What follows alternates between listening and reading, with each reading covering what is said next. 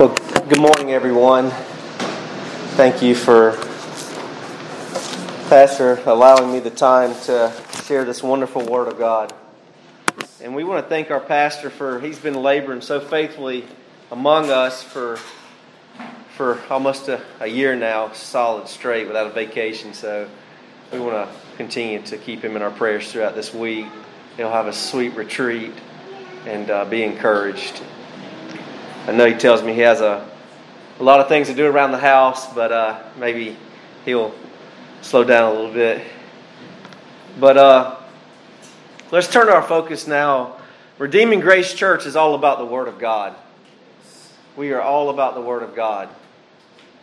I've been working at a church this week, and I was curious of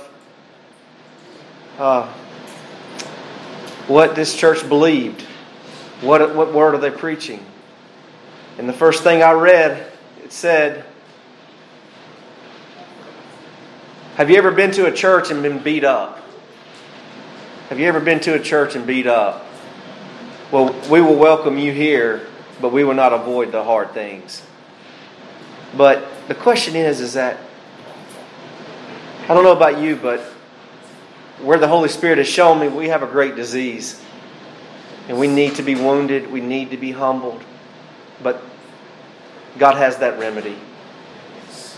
And we're going to see this in this. So, if you will, please take your Bibles and turn with me to Psalm 22.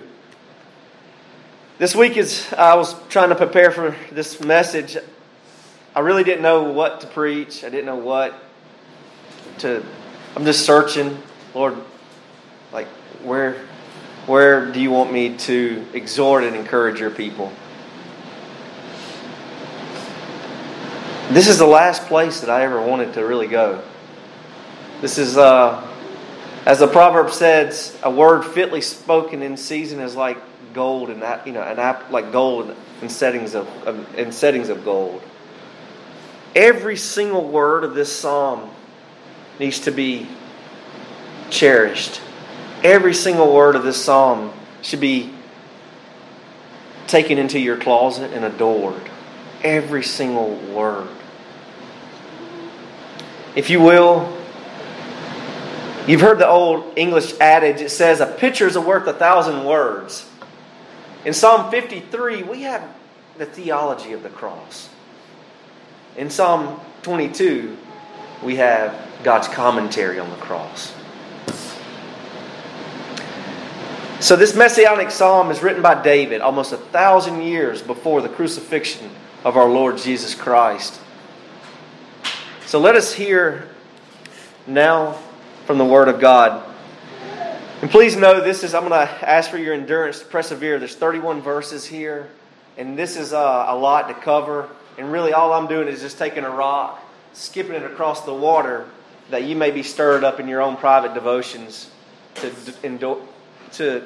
seek out this. I'm going to try to give an outline for you to further dive into. So let us hear Psalm 22. This is the word of the living God. My God, why have you forsaken me? Why are you so far from helping me?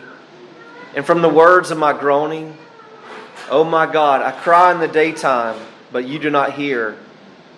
And in the night season, and am not silent. But you are holy, enthroned in the praises of Israel. Our fathers trusted in you. They trusted, and you delivered them. They cried to you and were delivered. They trusted in you and were not ashamed. But I'm a worm and no man, a reproach of men and despised by the people. All those who see me ridicule me. They shoot out the lip. They shake their heads, saying, he trusted in the Lord. Let him rescue him.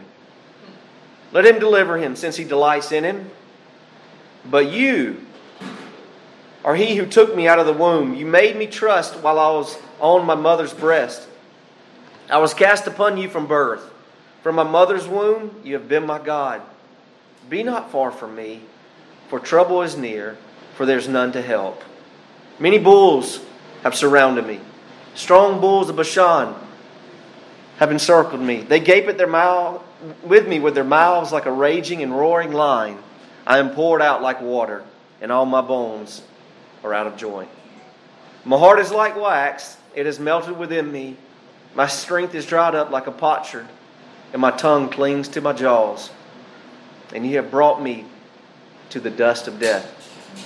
For dogs have circled around me, the congregation of the wicked have enclosed me. They pierce my hands and my feet, and I count all my bones. They look and stare at me. They divided my garments among them, and my clothing they cast lots. But you, O Lord, do not be far from me. O my strength, hasten to help me. Deliver me from the sword, my precious life from the power of the dog. Save me from the lion's mouth and from the horns of the wild oxen.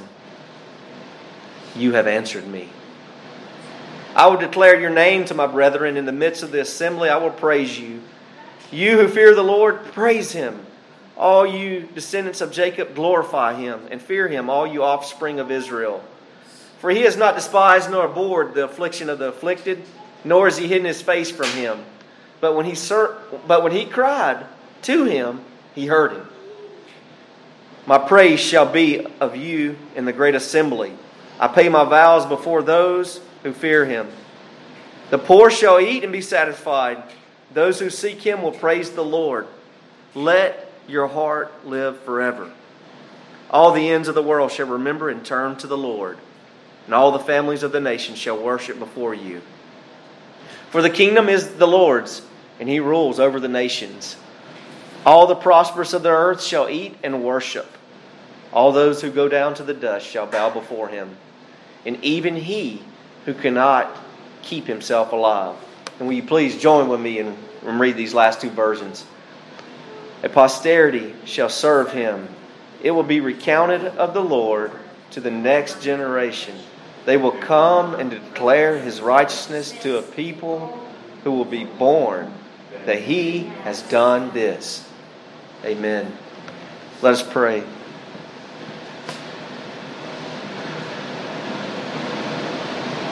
Father, your servants are listening, oh God. Will you please speak to us? Lord, it's as if you're standing right now in the midst of your congregation, walking among us, telling us to take off our shoes. We are standing on holy ground. Lord, please forgive us of our backslidings. Please forgive us of our lukewarmness. Please forgive us, O Lord, for our familiarity with your holy word. Father, we want to love you more. As the psalm writer says, Lord, will you open the eyes of our hearts? Open the eyes of our hearts, for we want to see you lifted high and lifted up, shining in the light of your glory.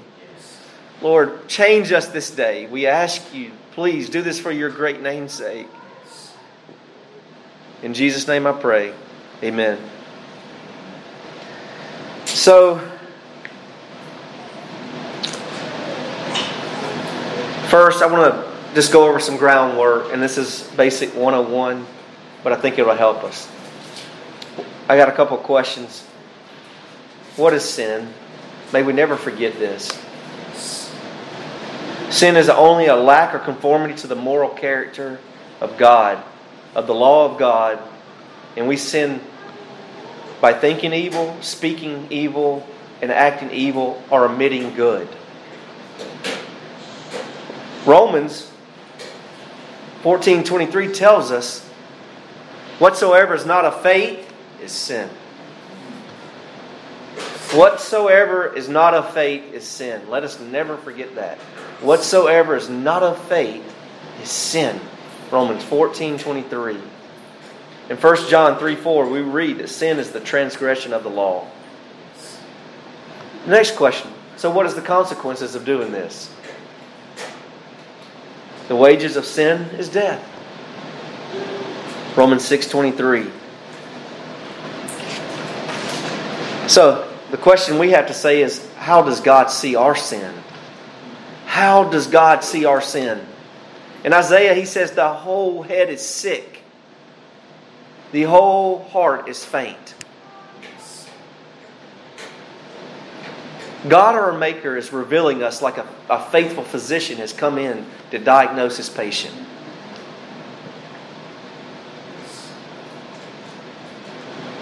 We are totally and completely sinful. Every thought of man's heart is evil continually. So what does it matter if you're dying of cancer? You're dying of heart disease? The problem is, the great thing, the thing that you have to focus on is that you're dying. You are dying. Each one of us is dying. Death will be our arresting officer that will seize us and bind us and take us to the judgment seat. We all will face it. We may be tempted to think, well, this is not describing me.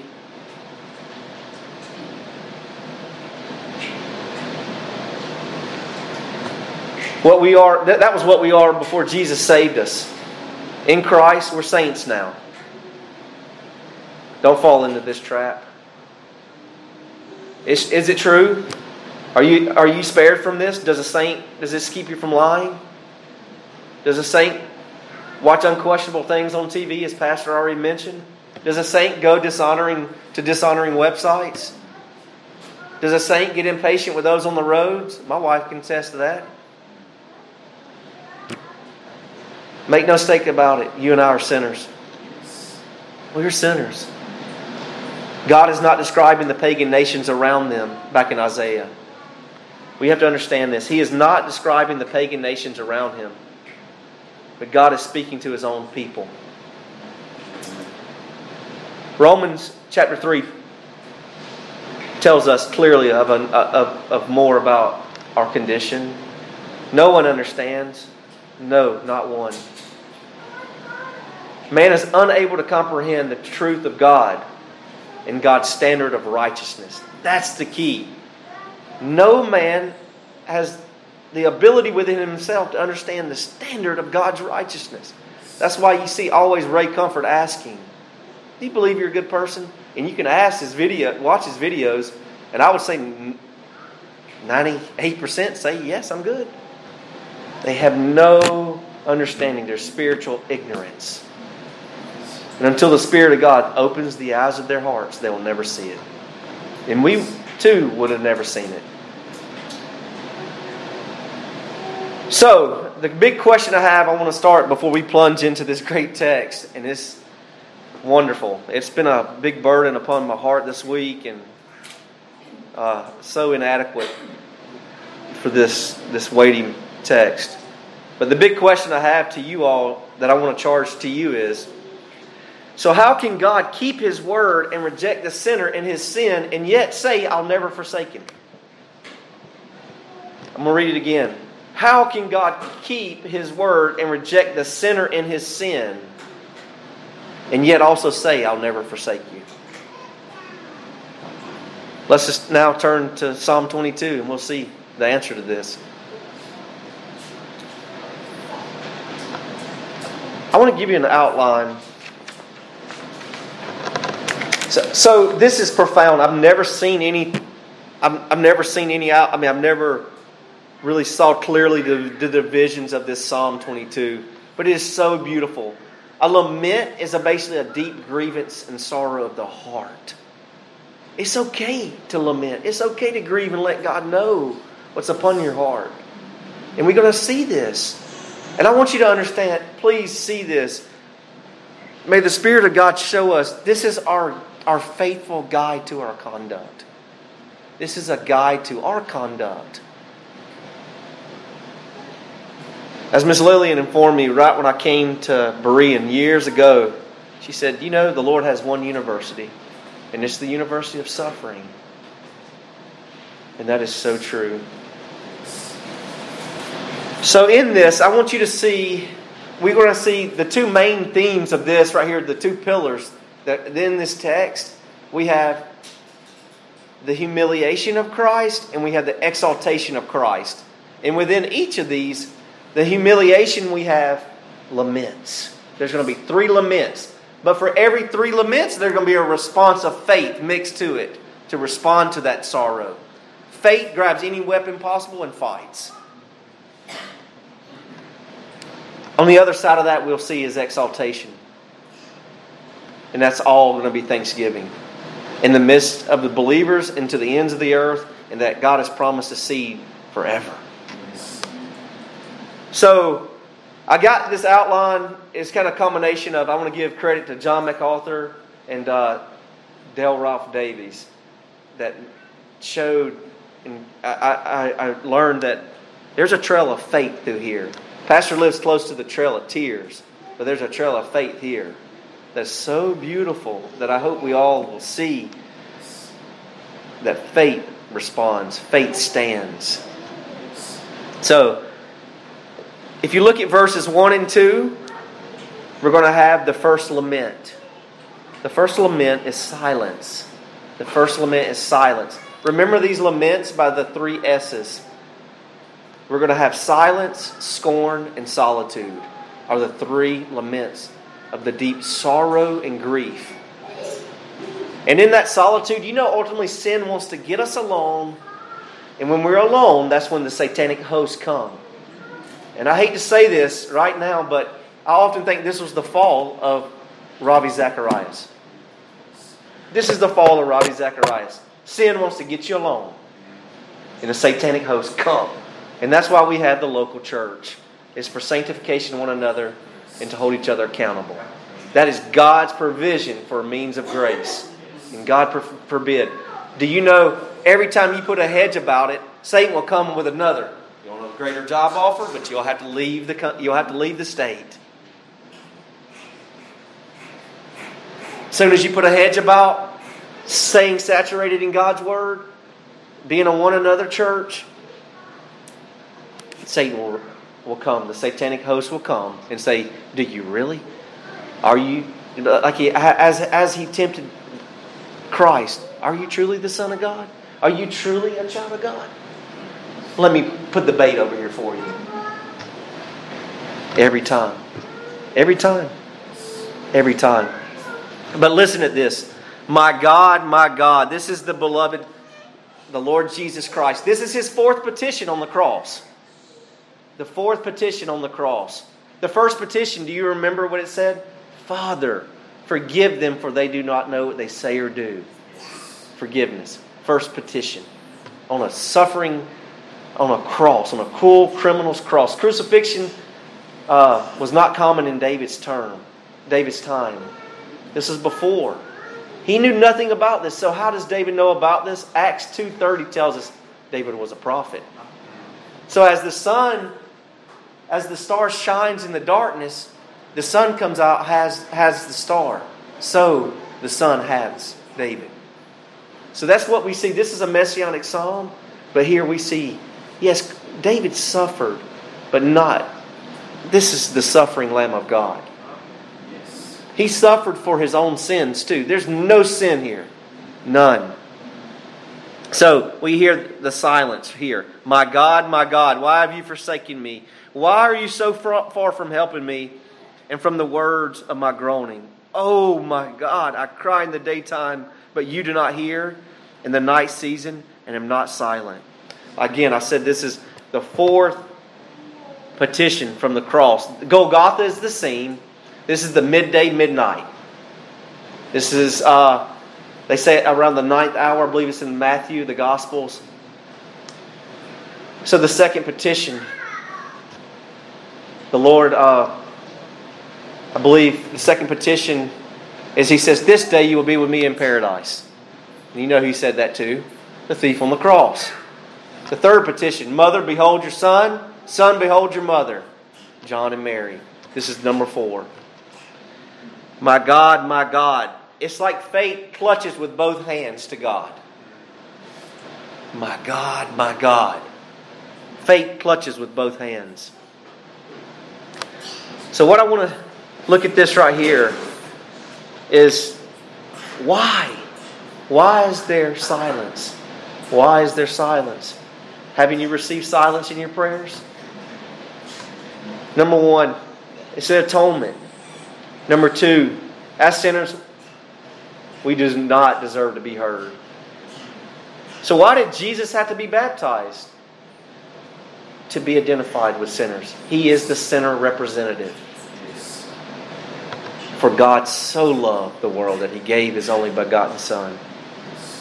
And third, He's the high priest to intercede. It shall comfort you to know that Christ has been where you are this very day. Our Lord has already set up the example for you and I, and He bids us to follow in His footsteps this morning. Let us draw near to the man of sorrows and hear from Him. Hear from Him, beloved. Hear His words. Let it comfort you and be like a balm to your soul. Satan's chief object is to make you abandon your prayer closet. He's saying, forsake the closet. Give up private devotion. God doesn't hear you. Never draw near. For a prayer is all just fancy and fallacy anyway. Let us spurn every thought from that pits of hell where that comes from. Let us grow more earnest in prayer. You remember in Matthew 11:12, it says, the kingdom of heaven suffereth violent, and the violent take it by storm. Take a battering ram to the gates of heaven and keep banging it. Keep banging it. The old Puritan said, cold prayers ask for denials, but red hot prayers prevail. And chapter and verse is that is faithful prayers of the righteous availeth much. The faithful, affectionate, fervent prayer. That's a red hot prayer. So bring your battering ram and keep banging. So we see in this, my God, why have you forsaken me? So I want to bring this down to a practical level quickly. Why do our prayers go unanswered? Number one, I believe it's because of our own sin. Psalm 66:18 says, if we regard iniquity in the heart, the Lord will not hear us. Number two, James 4:3 says, we pray in the wrong motives. We have a lack of fear. Number three, we have a lack of fear and reverence towards God. Number four, Paul pleaded often, Lord, please remove this thorn from my side. And God said, my grace is sufficient. But the delays for that were the training school. That was a training school. Oftentimes these delays are training schools. And number five, God is sovereign. The Almighty God, the potter can do whatever he desires to with the clay. And number six, and this is the positive note, oftentimes when a street performer plays, you want to hear his talent. You want to hear the sweet sound coming from his instrument on the street before you give him a token of appreciation, a token of gratitude. So oftentimes, God just wants to hear our voice. He loves His children. He loves to hear their voices. So oftentimes it's just saying, I want to hear your voice. Our first business is to believe.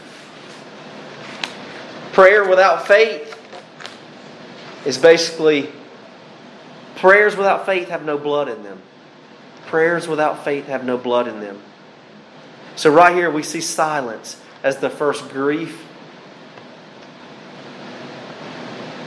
So, our hope, we look to the mercies of God. So, you see right here we have silence as the first lament and the cry of our Lord from this cruel cross. Look how faith responds in verse 3. Look at this response, and this is profound. Here's how faith responds. But you are holy. Enthroned in the praises of Israel, our fathers trusted in you. That's Yahweh. That's God's covenant name. They trusted in you, delivered them. They cried to you, and were delivered. They trusted in you, and were not ashamed. Have your prayers ever been unanswered, and you responded in this manner? This is convicting. Basically what our Lord is saying, though you don't answer me, you're not unjust. You're not untrue. You're not unfaithful. He's appealing. Faith appeals to the character of God. Faith is appealing to the character of God. And let this be our example. When our prayers seem to tarry, appeal to God's character. Appeal to God's character. So, he looks back and says, our fathers trusted in you. So the covenants of God is nothing but the support of the seed of the faithful. The covenant is a support of the seed of the faithful. And Satan has been after that seed from the garden.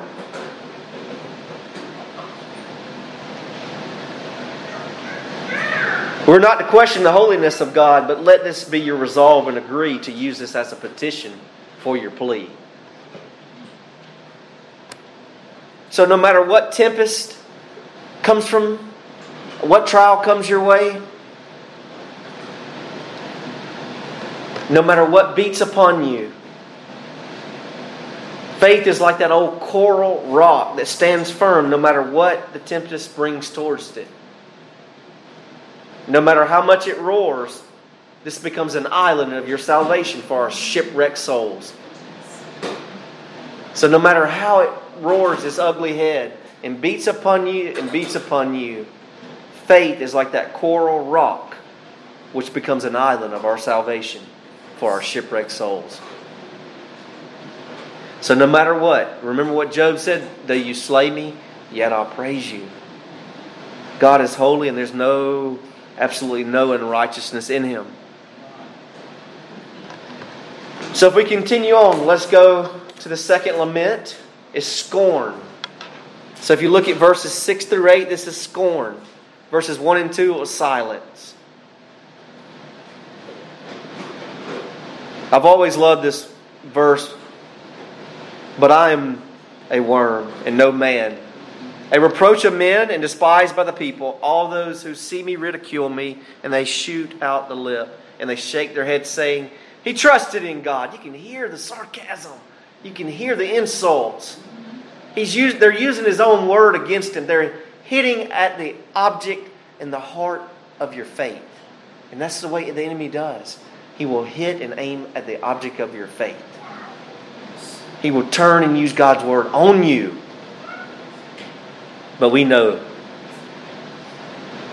let him deliver him, since he delights in him. They knew he delighted in him. What a testimony. They knew he delighted to. They knew if they brought accusations, he would be guilty for delighting in God. Is that true of us? Do others know that we truly delight in God? So the mockings and ridicules are nothing but poisonous bullets that go deeper than the flesh. They strike to the heart. They strike at the heart. David knew this in such a small measure. But what do we have to do with the son of Jesse when we have the Son of God here before us?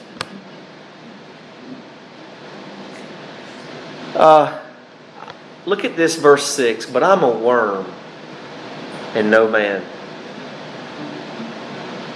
Let us ponder this for a second and look at something as a contrast. This is fully God and fully man. It's like saying, hold up. The Lord of glory to be brought to such an abasement and to think that we're any better. God help us.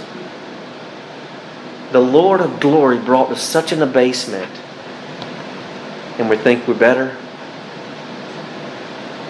Notice a worm is below a man's foot, is below man's feet.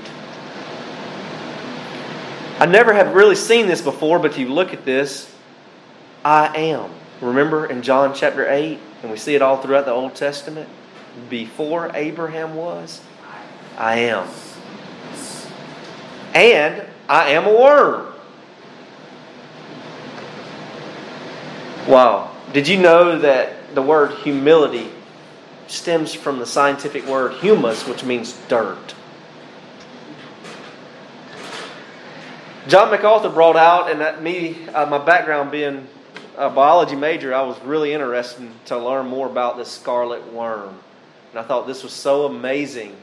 This little worm has such a picture for us to help us. This worm, this scarlet worm, I can't pronounce the Greek word. I'm not even going to try to. But this worm would embed itself in the wood and make a covering, almost like a covenant, for it to bring forth birth to its little ones. This worm is called a scarlet worm in its original context. This worm would be crushed and used to change the garment's colors to crimson.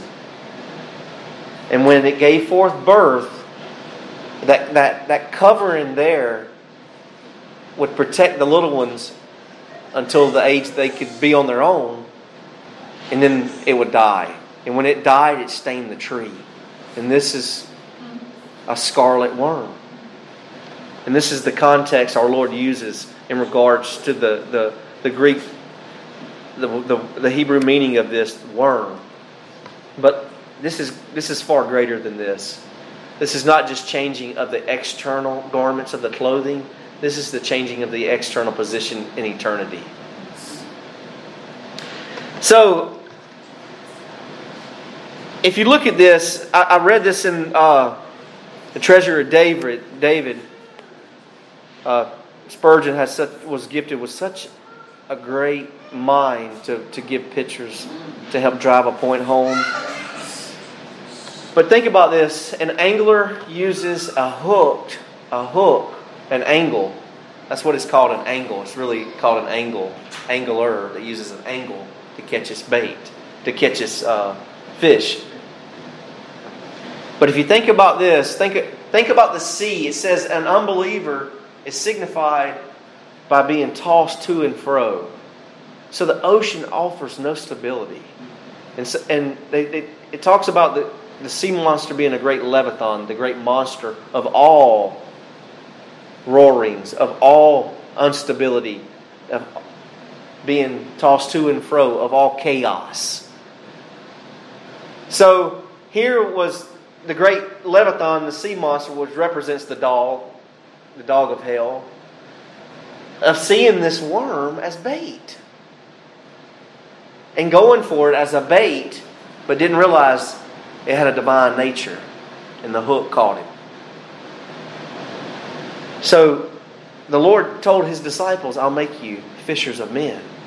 And who were to fish with? The worm. The worm. This is the Lord Jesus Christ. And He's saying, I am a worm and no man. We're to fish only with Christ. He says, I will make you fishers of men. So we see the enemy of God coming towards this worm, believing that he would just devour the kingdom of God and put an end to it. But he didn't realize that divine nature was his hook that would kill him and destroy him. That would be the crushing of his head.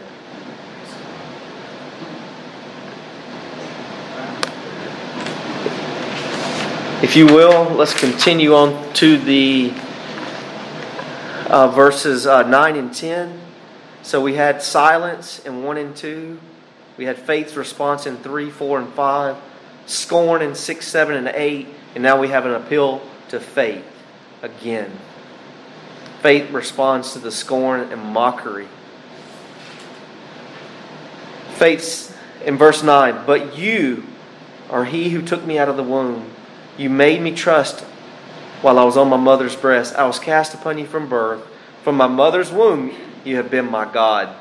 Be not far from me, for trouble is near, for is none to help. Do you see faith appeals now to the personal testimony? First it appealed to God's character. Now faith appeals to the personal testimony. So we always have the person and the work. So let us have used this. First, God, you are holy. You have always been faithful. And then your work. So we see this as Christ, as our Lord Jesus Christ is telling us, you took me out of my mother's womb. I had no earthly father. My mother was poor. In your provisions, you had a census come about that led me to Bethlehem. And you have been my God. Do you remember when the Lord They came. It was Passover week. And they couldn't find him.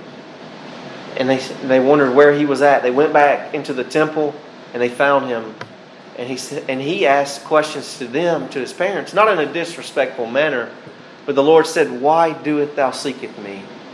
Don't you know I must be about my Father's business?" This is as a child.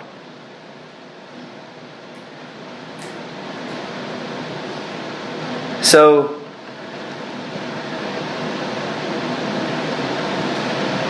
providence testifies for faith and draws time when Jesus was the weakest. Jesus was the weakest as a child. And in God's providence, there was provisions there to protect him. Is he going to forsake him now as he's an older? No. Nothing changes. God never changes. Faith utilizes every means of grace, and faith finds a weapon everywhere. First in God's name, second in what He's done. So if we keep traveling, we look now to the third lament, which is solitude. Solitude is going to run from verses 12 through 18. Solitude. We're going to see solitude gets bombarded. It's like Pearl Harbor. It gets bombarded by satanic hosts when there's solitude. Satanic host bombardment within solitude. Listen to the word of God here, verse 12. Many bulls have surrounded me. Strong bulls of Bashan have encircled me. They gape at me with their mouths like a raging and roaring lion. I'm going to stop there. So picture the scene. Midnight. I say that because at one time, half the world had light, half the world didn't. And God shut darkness. Darkness was a representation of judgment of sin.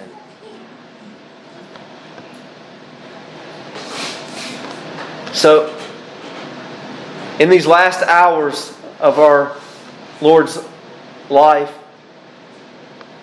we see these strong bulls of Bashan. What this represents, they had this area was known to have large plots of land, and these bulls were very well fed and fat, basically swollen with pride. That's swollen with pride. They gape at me with their mouths like a raging and roaring lion. These Jewish, his own people that he came unto, surrounded him like beasts. It's like they could not vomit their insults fast enough. They could not get their hatred out fast enough.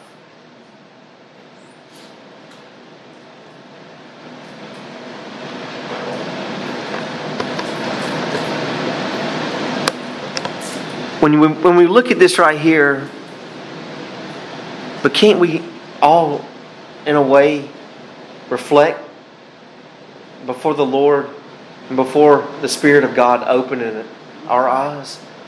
We hated. We were at enmity with God. We were at enmity with God. So my question is, where are you today? Where are you at this cross? Where are you at the cross? So if you look in verse 14, I am poured out like water, and all my bones are out of joint. My heart is like wax. It has melted within me. This is, our Lord describes His own personal condition. The wrath of God is being poured out. The wages of sin is coming to the blunt of the dregs of the wrath in the cup of God, the wrath of God. The full price is being paid here. All my bones are out of joint. So hanging suspended in the air between heaven and earth, we have our Lord suspended. My strength is dried up like a potsherd. My tongue clings to my jaws, and He has brought me to the dust of death. For dogs have surrounded the congregation of the wicked, and the wicked has enclosed me. They pierce my hands and my feet, and I count all my bones. The zeal of his father's house had eaten him up. The zeal of his father's house had eaten him up. So here, and it says, they divided my garments among them, and my clothing they cast lots. Don't you see the callousness of the hardness of their own hearts? Gambling. It's like beyond an expression of how hard our nature is. When our hearts, to see that this is our nature. This is our nature.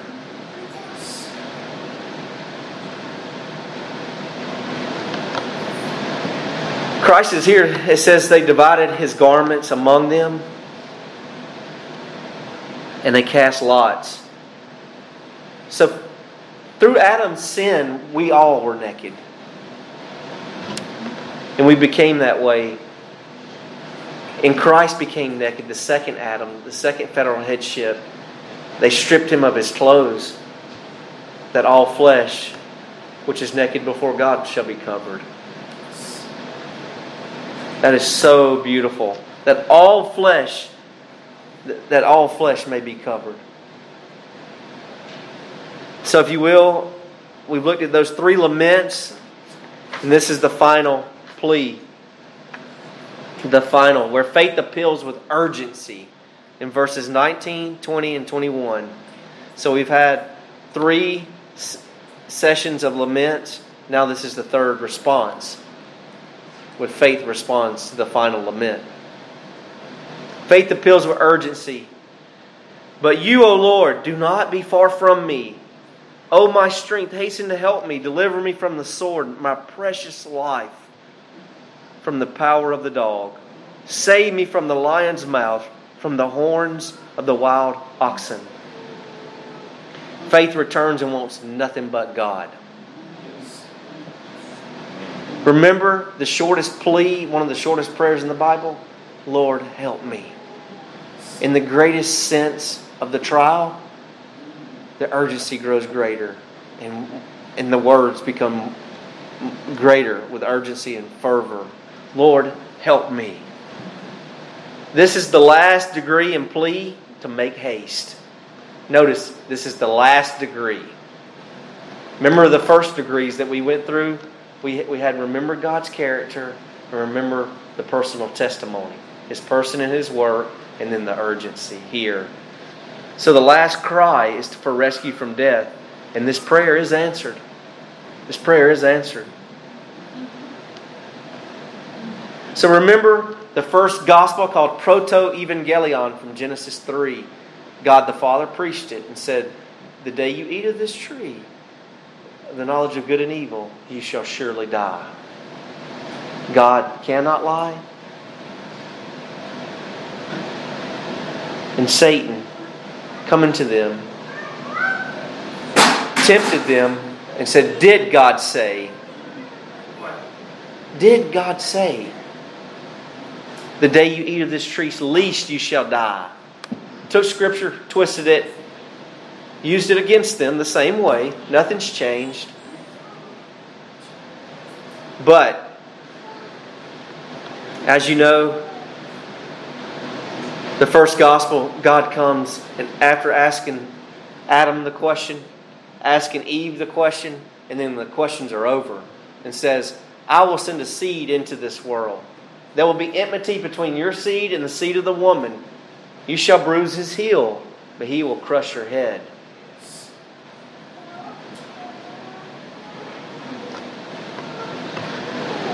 So if we look at this, look at verse 21 and look at the end of that. I call it 21b. And most of the times it's set apart in Bibles. You have answered me. You have answered me. This prayer was answered. So I ask a question here. We go from all this pain to praise. So I ask the question, what divides this? What happened here? What's going on here? Can anyone take a guess? The resurrection. The resurrection. If you will, turn with me to Matthew 28, verse 9, and we'll see this. Matthew 28.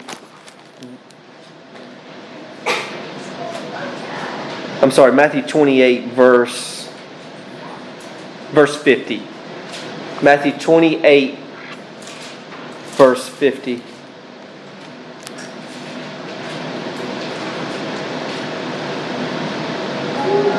And Jesus cried out again with a loud voice and yielded up his spirit.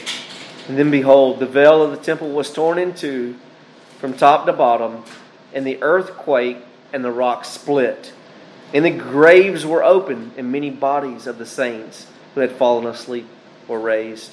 And the coming out of the graves after his resurrection, they went into the holy city and appeared to many. Now if you flip back, listen at verse 22. I will declare your name to my brethren. In the midst of the assembly, I will praise you.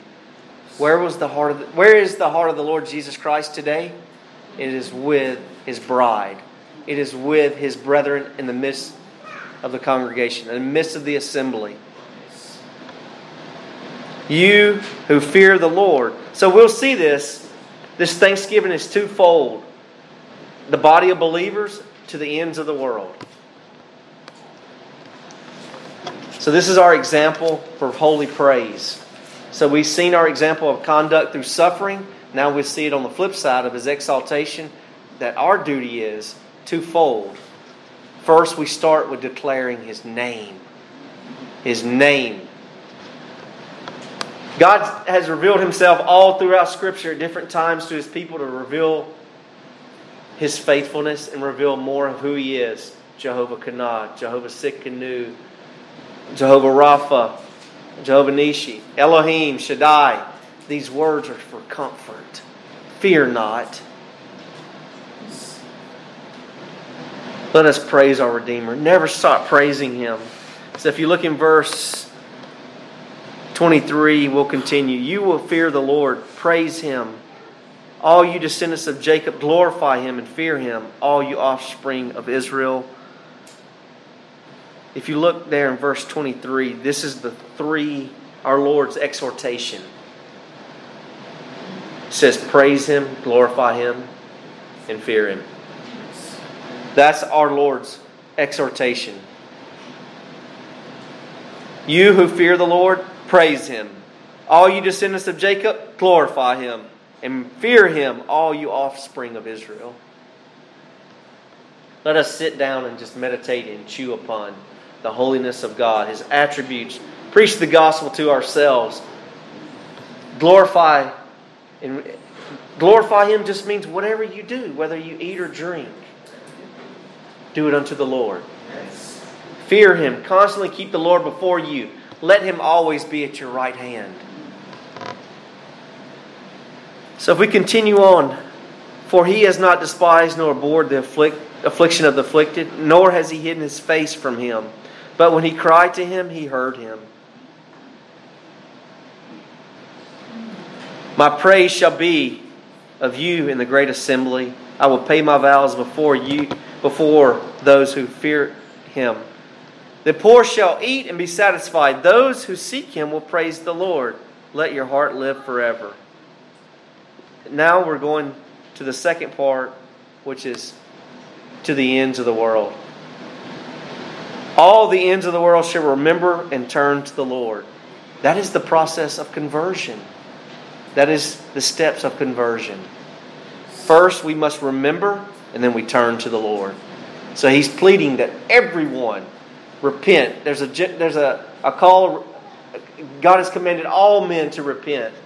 All men to repent.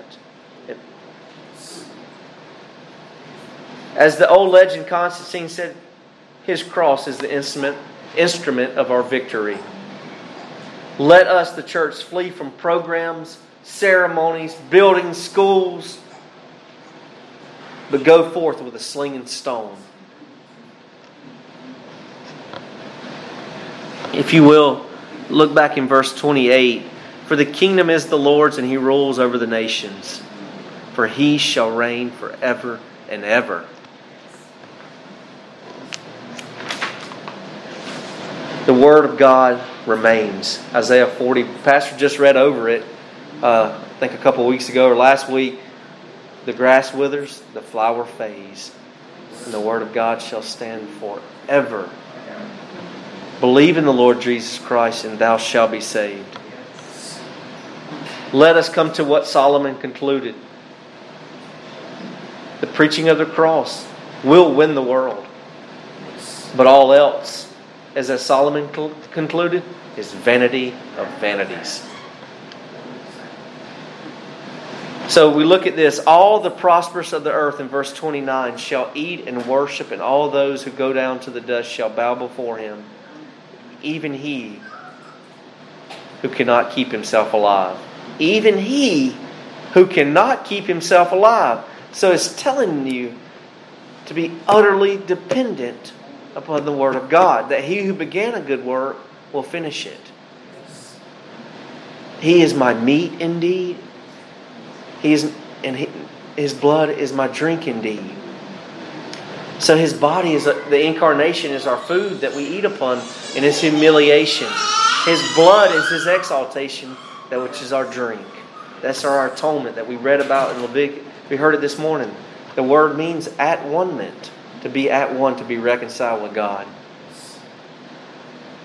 So in verse 30, it says there will be a posterity. That's a seed. We shall serve Him, and it will be recounted of the Lord to the next generation. What a promise. They will come and declare His righteousness to a people who will be born, that He has done this. He has done this. What is the this? Salvation, redemption. He has purchased it. He has done this. So in Psalm 22, we have the Lamb of God.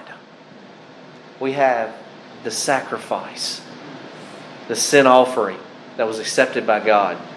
Psalm 23, we look and we have the priestly work. We have the shepherd. If you look over at Psalm 24, we have the King of Glory. Do you see the progressions? So, there's no other application I have this morning, but I'm just going to read from Psalm 2, verse 12. It says, "Kiss the Son." There's nothing more that can be done. Kiss the Son. It says, "Lest He be angered." Lest He be angered a little. So,